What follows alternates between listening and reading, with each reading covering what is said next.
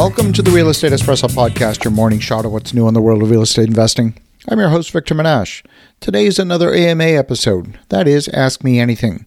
Now, I love to answer your questions, and if you have a question you think is going to be of broad interest, send it in. I'll answer it live on the air.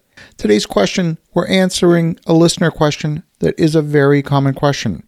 On today's show, rather than answering the question directly, this is the synopsis of a conversation that I had with a developer at a conference this past weekend. I'm often approached by people who own land they would like to develop, or by those who want to operate a highly specialized event space for things like wellness retreats. This listener is looking at developing a large acreage north of Palm Desert, California. This is the place that's become famous for the massive Coachella Music Festival that in recent years has attracted as many as 250,000 people for those few days a year. The city of Palm Desert, next to Palm Springs, has developed near Interstate 10, that massive interstate that extends all the way from Florida to Los Angeles and hugs the Gulf Coast along the way. The city has developed completely to the south of I-10, and there's very little but desert to the north of the interstate highway. Developing the property would require rezoning the property to allow the proposed development. The developer I spoke with this past weekend desires to develop a wellness retreat on the acreage. The proposed project would consist of high-quality amenities, and the short-term rentals would be made from factory-built structures and assembled on-site. Part of the concept is to have short-term rentals on the property, and short-term rentals are typically not branded properties. That means you're going to likely rely upon platforms like VRBO or Airbnb to market your property on a nightly basis. As the name implies, Palm Desert, this is in fact in a desert. The average rainfall in Palm Desert is about 6 inches of rainfall a year.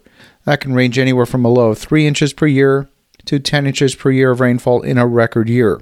All of that moisture from the Pacific Ocean gets deposited in the mountains before reaching the far side of the mountains, which is why we have desert on the inland side of the mountains.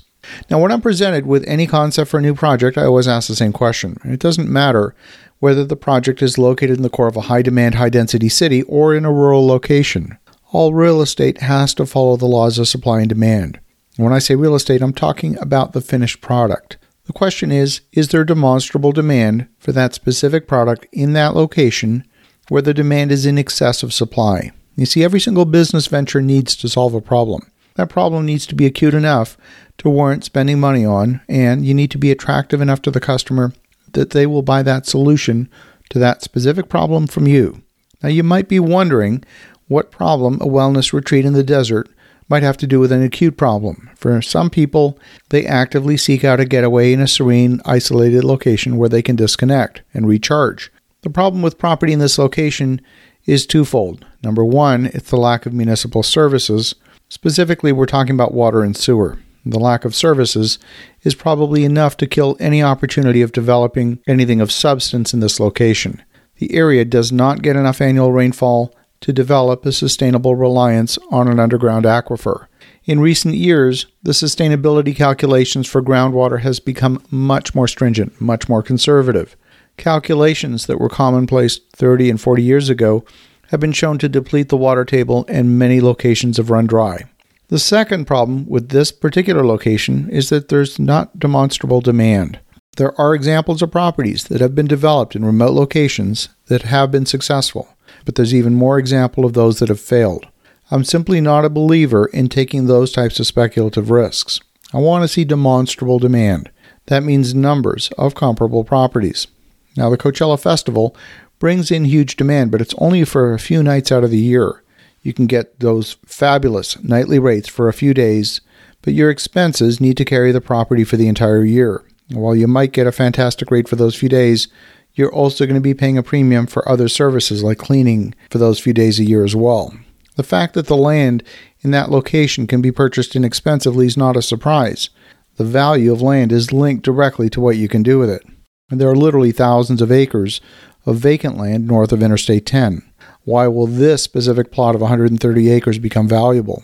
Now, I want to be clear. I'm not saying don't do it. I'm saying that the data, as part of your due diligence, needs to demonstrate the viability of the project. It's got to show that the project makes financial sense. And so far, I've not heard anything that tells me the demand is going to justify the development, even if you could find the water.